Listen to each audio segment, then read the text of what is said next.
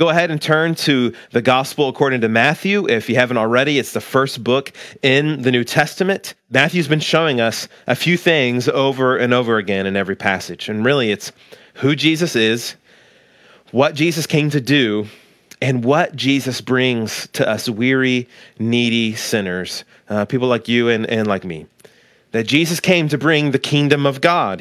That he is the Messiah, that he is the Savior, that he is the Lord, and he is the ruler and Lord of all. And in today's passage reveals the exact same thing. 4 things that Jesus brings to weary people. And we're going to begin in Matthew 20:29.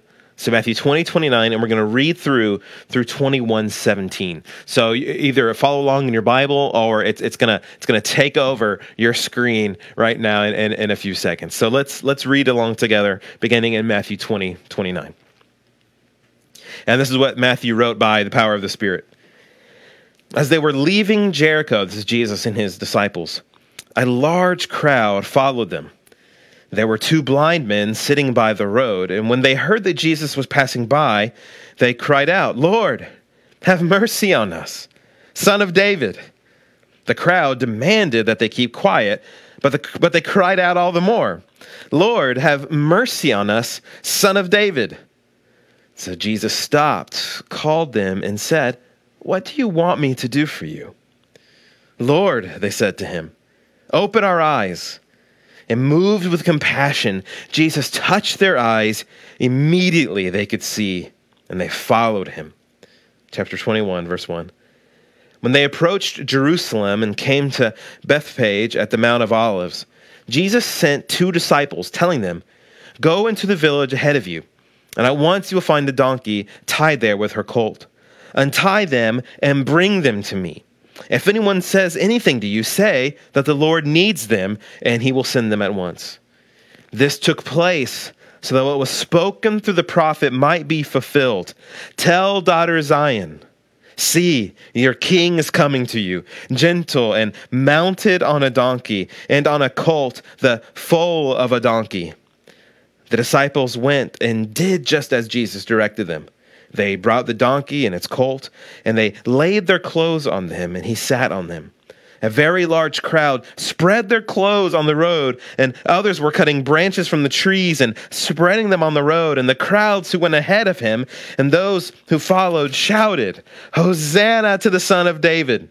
Blessed is he who comes in the name of the Lord! Hosanna in the highest heaven!" When he entered Jerusalem, the whole city was in an uproar, saying, "Who is this?" The crowds were saying, "This is the prophet Jesus from Nazareth in Galilee." Jesus went into the temple and threw out all those buying and selling. He overturned the tables of the money changers and the chairs of those selling doves. He said to them, "It is written, 'My house will be called a house of prayer,' but you are making it a den of thieves." The blind and the lame came to him in the temple, and he healed them. When the chief priests and the scribes saw the wonders that he did and the children shouting in the temple, "Hosanna to the Son of David," they were indignant and said to him, "Do you hear what these children are saying?" Jesus replied, "Yes. Have you never read? You have prepared praise from the mouths of infants and nursing babies." Then he left them and went out of the city to Bethany and spent the night there. This is God's word. Every time I have to travel, whether it's a 10-day trip to Colombia or to Dubai or just a few days somewhere else, and whenever I come back from one of these places, maybe it's a conference or whatever it may be, my kids always ask, as soon as I come through that garage and I see them, they run up to me and they start to ask, "What'd you bring us? What'd you bring us?" And sometimes I bring them a stuffed animal, like I brought them 2 little stuffed camels from Dubai. Sometimes it's some discount toys and Legos from Colombia. Sometimes I bring them an exotic food or candy that I know they will not like. That way, Natalie, my wife, and I can enjoy it. But there was one trip recently when I came back, I totally forgot to get them something. And I came in through the garage. They hear the garage opening, they hear the door open, and they run up to me and give me a big hug and say, "What'd you bring us?" And I'm scrambling because I remember, I didn't bring anything. I totally forgot. So I just searched for an answer, and I said, here's what I brought you. Me. Your gift is me. Ta-da. And they both stood there and kind of looked at me, wondering if they should be disappointed or not. But then they yelled, "Yay, Papa!" And they gave me big hugs, and we were all hugging. I started tickling them, and it's just good to be back together. But then a few moments went by, of course, and they say, "Okay, but for real, is there anything else that you brought us?" "No, sorry, it's just me, kids, just me." And I thought about it this week as I looked at this passage. Church, did you notice the first thing that Jesus brings us weary people? From the beginning of the passage to the end, what we read, whether Jesus was walking towards these blind men, whether he was riding on a donkey into Jerusalem with those palm branches crunching under those hooves, what was Jesus ultimately bringing these weary people? Himself. This is the first and greatest thing Jesus brings. And what we all need most right now is that we got to see that Jesus brings Jesus. The gift that Jesus brings is Jesus brings Jesus. So we see at the beginning of this passage, these blind men needed Jesus. And the city of Jerusalem, the nation of Israel, and the whole world needs Jesus. And right now, you and me, while we're social distancing, while we're worried about work and society, while we're maybe running low on toilet paper, while we wonder about life and death itself and the world, Jesus enters in and brings us himself. This pandemic, all who are exhausted and anxious, he says, "Why don't you come to me? And I can give you rest." See, we must begin here with Jesus. About Jesus bringing us Jesus, because Jesus does bring us other good things. Jesus does bring good and glorious gifts, because that's who Jesus is. Jesus is good and glorious. But what we got to see right now, whether you grew up in church, or maybe this is the first time you've heard a preacher, you're tuning in, somebody shared this on Facebook or sent you a YouTube link or whatever, and you're tuning in and watching, maybe this is the first time you've heard a preacher in years. Or maybe you've been in church for 40 years. What we all need right now is Jesus Christ, is to look at him and enjoy who he is and believe who he is for us in this passage. Look at how Jesus is described. If you have your Bible, look at verse 30 from chapter 20, 30. The blind men call him Lord 3 times in this little section. Verse 30, verse 31, verse 33, they call him Lord. These guys recognize, though they're blind, that Jesus is the true and living God. That he's not like every other teacher. That he's not like every other prophet. That there's something unique about Jesus of Nazareth, and that he is the Lord. That he is God himself, the Son of God. That he's not baby God. He's not diet God. He's not watered down God. He's not God Jr. He's not pre-calculus God, but that he is the eternal God himself, the Lord. And you notice they also call him Son of David. This is an Old Testament way of saying he's the Messiah. He's the Savior we need.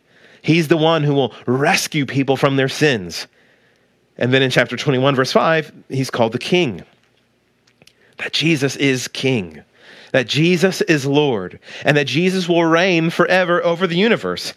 That's what this Bible, that's what this message, that's what this gospel, that's what today's summary is, that Jesus is King.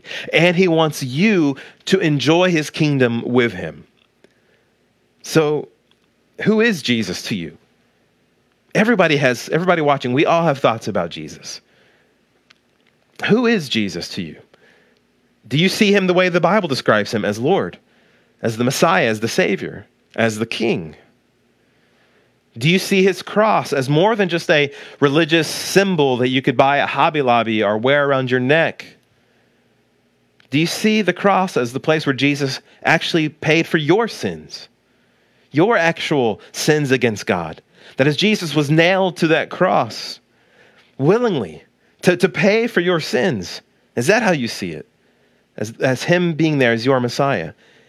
Do you see his empty tomb as a statement from God of, long live the king, follow my son? If you believe these things, then you will see and enjoy the rest of the benefits that Christ brings to weary people. He brings us himself. And then secondly, we see is that Jesus brings mercy. Jesus brings mercy. And we all need mercy in a time like this. Well, in verse 29 of chapter 20, what did the blind men ask for? What do you see? Let's look at verse 29. As they were leaving Jericho, a large crowd followed him.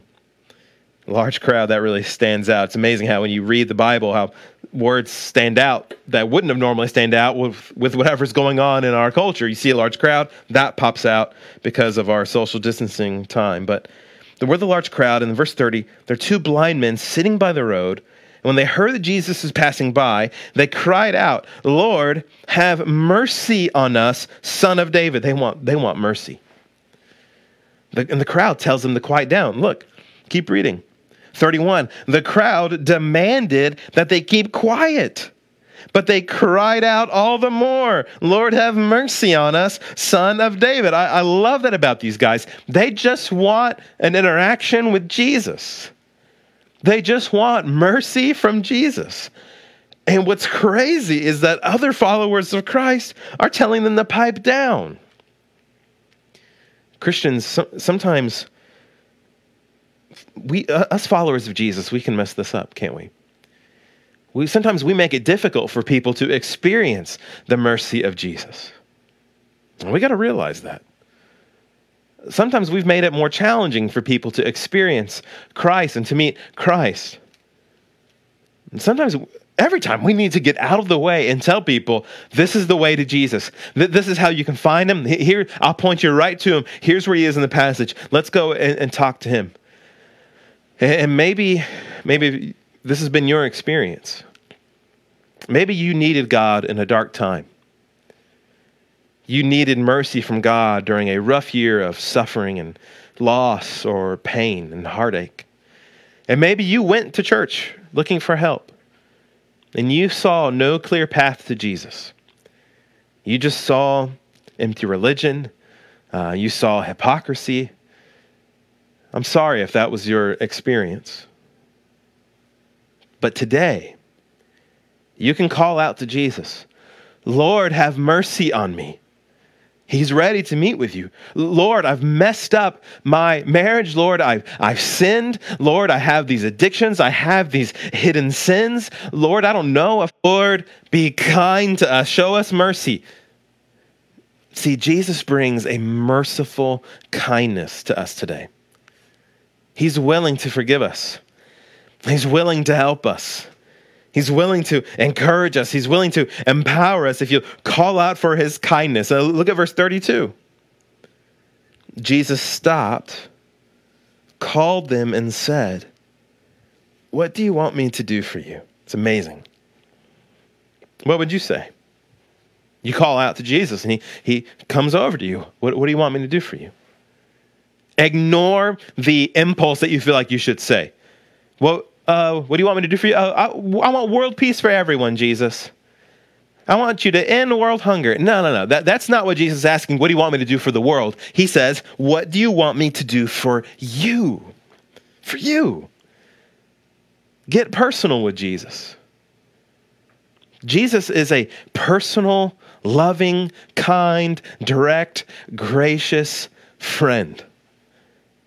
What do you want him to do for you? They answer, "We want to see." Then Jesus does it. He heals them. Look, verse 34. Moved with compassion, Jesus touched their eyes, and immediately they could see. I love that the Bible points out that Jesus, we get like an X-ray, like an MRI of his heart, and it's compassion that comes out. Jesus is moved with compassion towards them and heals them, and he's moved with compassion towards you.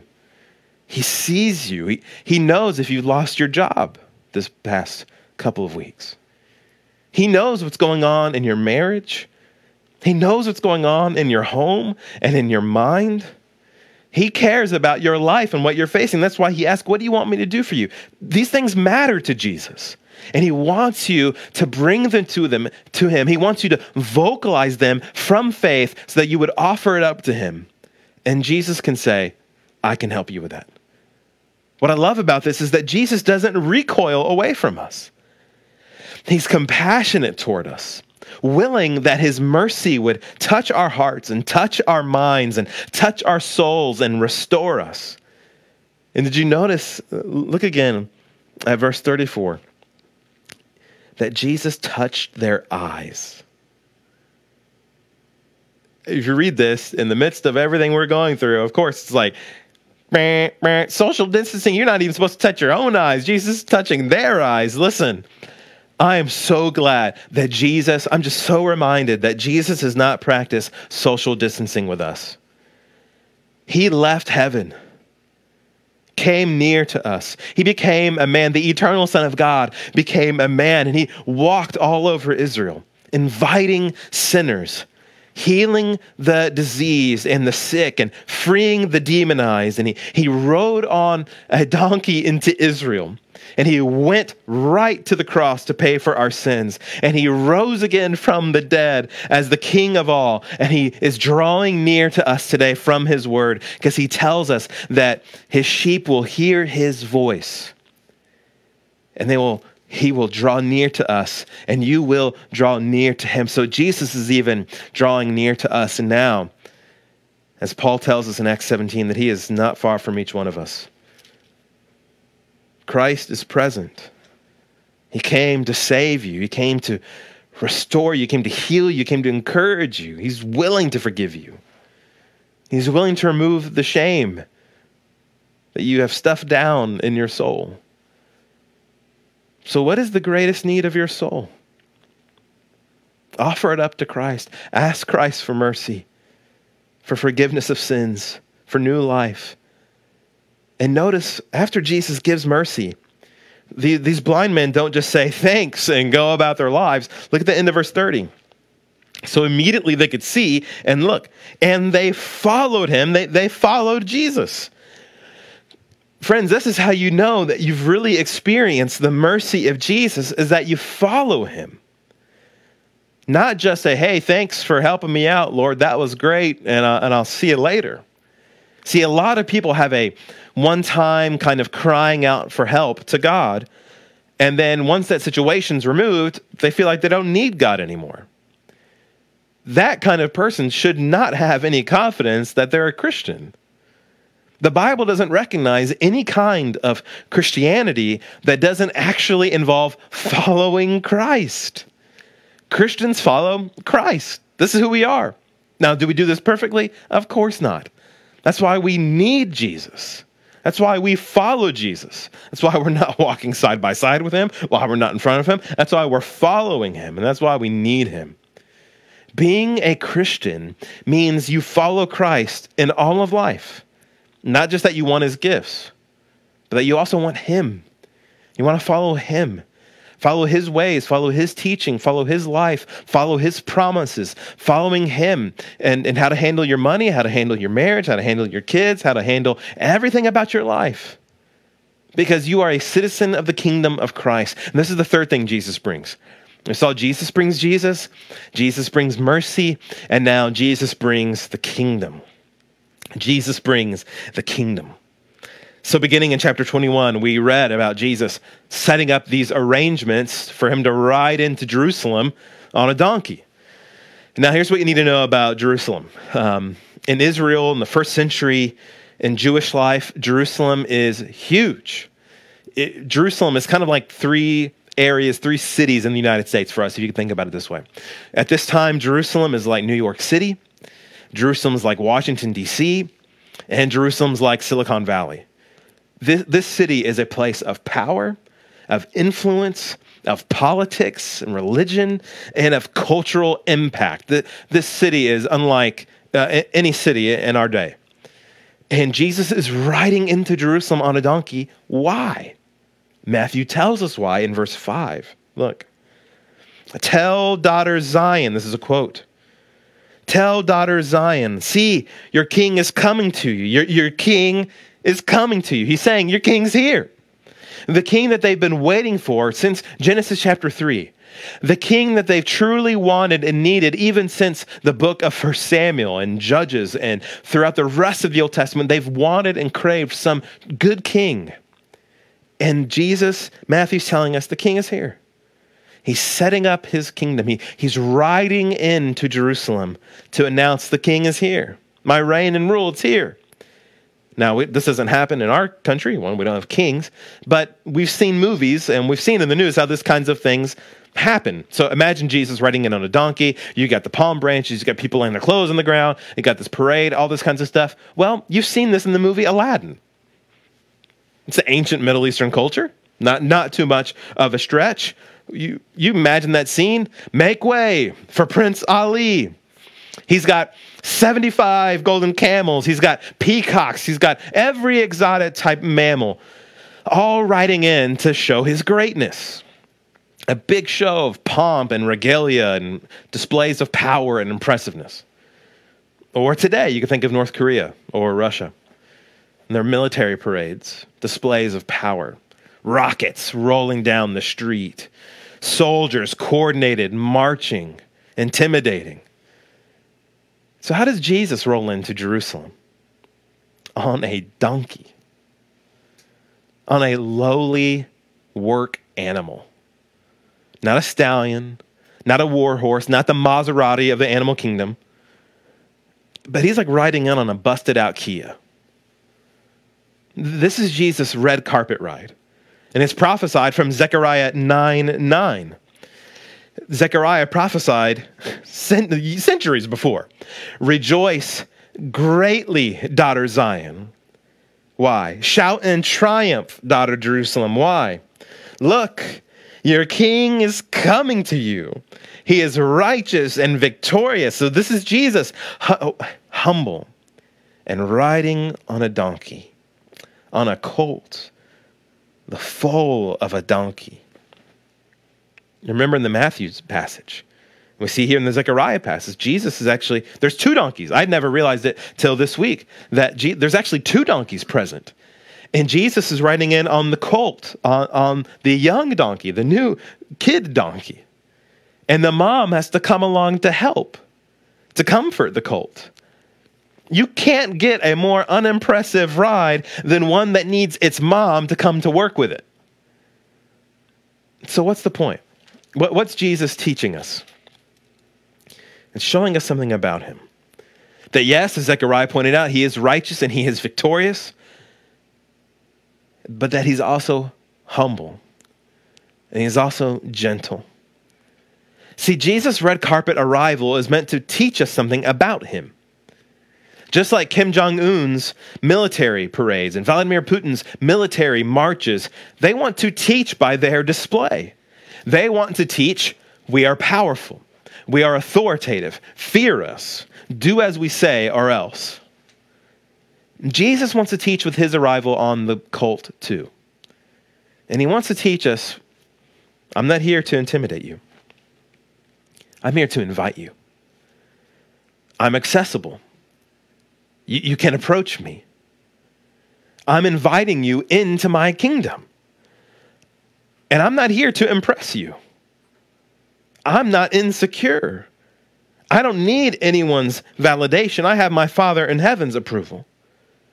See, Jesus is teaching that he's not here to threaten us or hurt us by his kingdom. He's here to save us.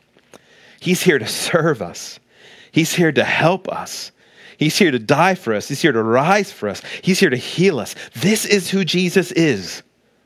Humble and gentle, riding in on a donkey. He's the Messiah we need, but yet don't deserve. And he rides in on this measly colt so he can take away our sins. Headed to the cross, and all you must do is believe that Jesus died on the cross for you. For you. See, a lot of people know Jesus died on the cross. There will be History Channel specials and stuff rolling out every time, at this time of year as we get close to Easter, about Jesus' death on the cross. Everybody knows Jesus died on the cross. But to be a Christian and to benefit from Jesus' death on the cross is to look at it and know he did that for me. He did that for my actual sins against God. That I need his death for salvation, or else I'm going to spend eternity separated from the goodness of God, suffering in hell forever. But know that Christ can save you.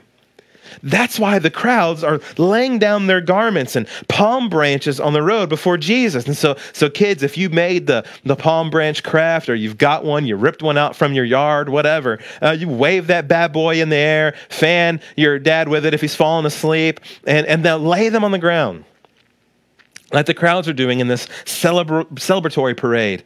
Because the king is here, and look at what the crowd is yelling out. You can see this in chapter 21, verses 8 and 9. It says, the crowd is shouting, Hosanna to the Son of David. Blessed is he who comes in the name of the Lord. Hosanna in the highest heaven. So the word Hosanna, it just simply means, oh, save. It's a cry. It's oh, save us. Save us. Salvation now. Salvation's here. That's what's happening. So you know what this little scene is? Of Jesus riding in on the donkey? Of the crowds, front, back, side, behind, all yelling, Hosanna, save us, blessed is he who comes in the name of the Lord. You know what all this is? This is Jesus' walk-up music. This is his hype music into Jerusalem. You know, maybe you got a song that hypes you up as you get ready to clean the house or you work in the yard. And we put on my kids, they have hype music as we take them to their soccer games. When boxers are walking out from the back to the ring, they got their song playing. Or when baseball players go up to bat and their little clip comes over the PA system, they got walk-up music. Well, Jesus is riding into Jerusalem, headed towards crucifixion. He knows why he's headed to this city, and his walk-up music is Hosanna. His walk-up music is, oh, save. Blessed is he, Christ, who comes in the name of the Lord. This is all from Psalm 118, a song of praise from the Hebrew hymnal. Jesus came to bring salvation for you.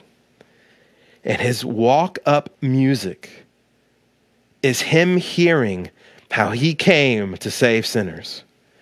His hype music as he's riding on this humble colt is hearing Hosanna, come and save, come and save, come and save. And you can join and sing it too.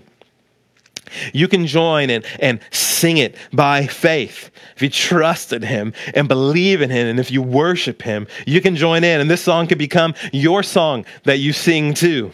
Because this is the last thing we see that Jesus brings to us weary people. Jesus brings mercy. Jesus brings the kingdom, and Jesus brings reasons to worship. Jesus brings reasons to worship. The passage ends with Jesus going into the temple, in the temple area, and seeing people buying and selling sacrificial animals. He's seeing commercial transactions happening in place, and he flips the tables over. He drives them out. We go from the humble, gentle Jesus, and now him coming in, and he's cleaning up the temple area. Now, some people think Jesus did this because he's upset that people are being ripped off, that they're being price gouged. I don't know if that's true. You can see in the passage in verse 12 of chapter 21 that Jesus went into the temple and threw out all those that were buying and selling. So it seems like Jesus is not thrilled that this is happening in the temple. Historically, we can see that this is not uncommon that they would sell these sacrificial animals for pilgrims and people that journeyed a long way. But it used to be outside of the temple, just a few blocks. But now they've moved it into the temple. And Jesus is not happy about that. Because his point is this in verse 13. He said to them, it is written, my house will be called a house of prayer, but you are making it a den of thieves. He's telling them, you've lost sight of what you're coming here to do. You've made it a business. This is supposed to be a place of praying. And notice that Jesus says, my house. He sees the temple complex, and Israelites understood this is like God's place where we go and to meet with God and worship him and pray to him and sacrifice to him. Jesus looks at it all and says, this is my house.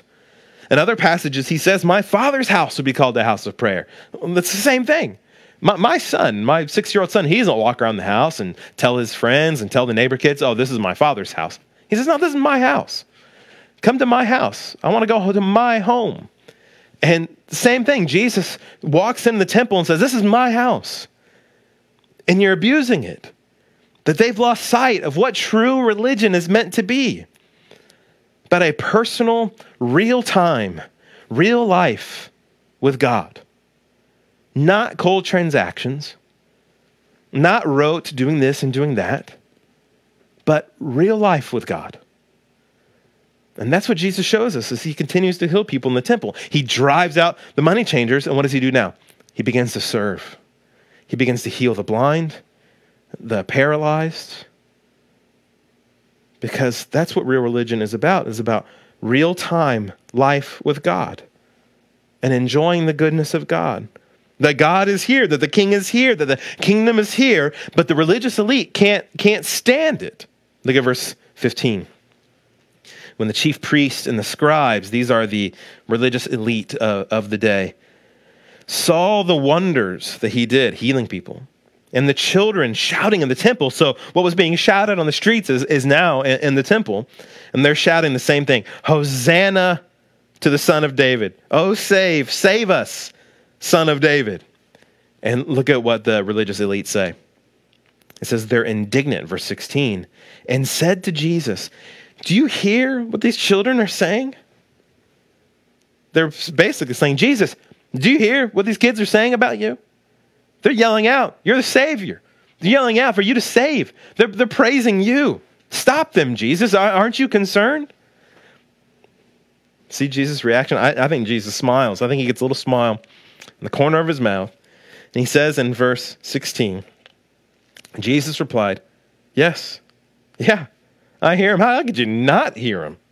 Got a schoolyard of kids chanting out to me, Hosanna to the Son of David. Of course I hear them. And look what Jesus says. Have you never read? The Bible says this was going to happen. The Old Testament said this is going to happen.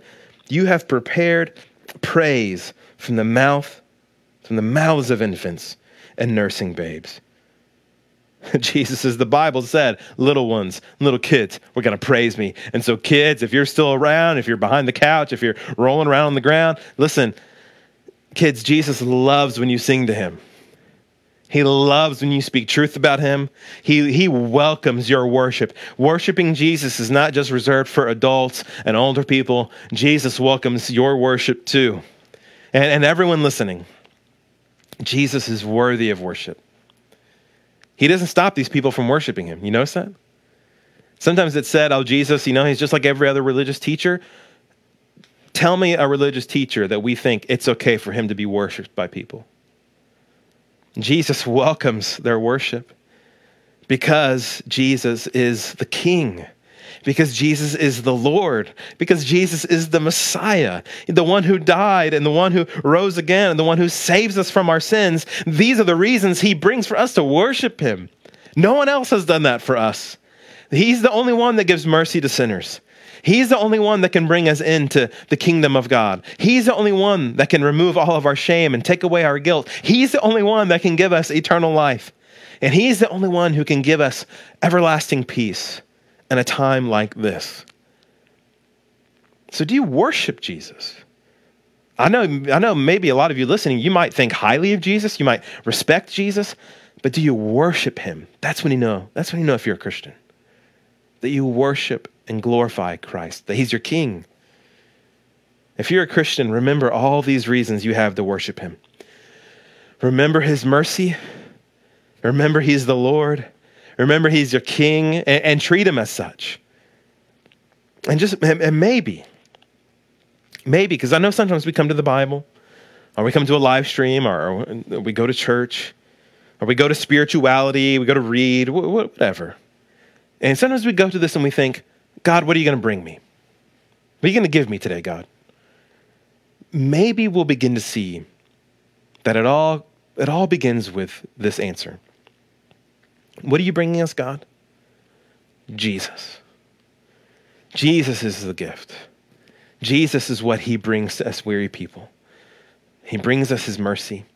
He brings us his kingdom. He brings us reasons to worship him because he brings us himself. come to Jesus. Let's pray together. King Jesus, we praise you and we thank you that you are the Lord of heaven and earth, that you've given us your mercy, that you give us reasons to sing, you give us reasons to rejoice.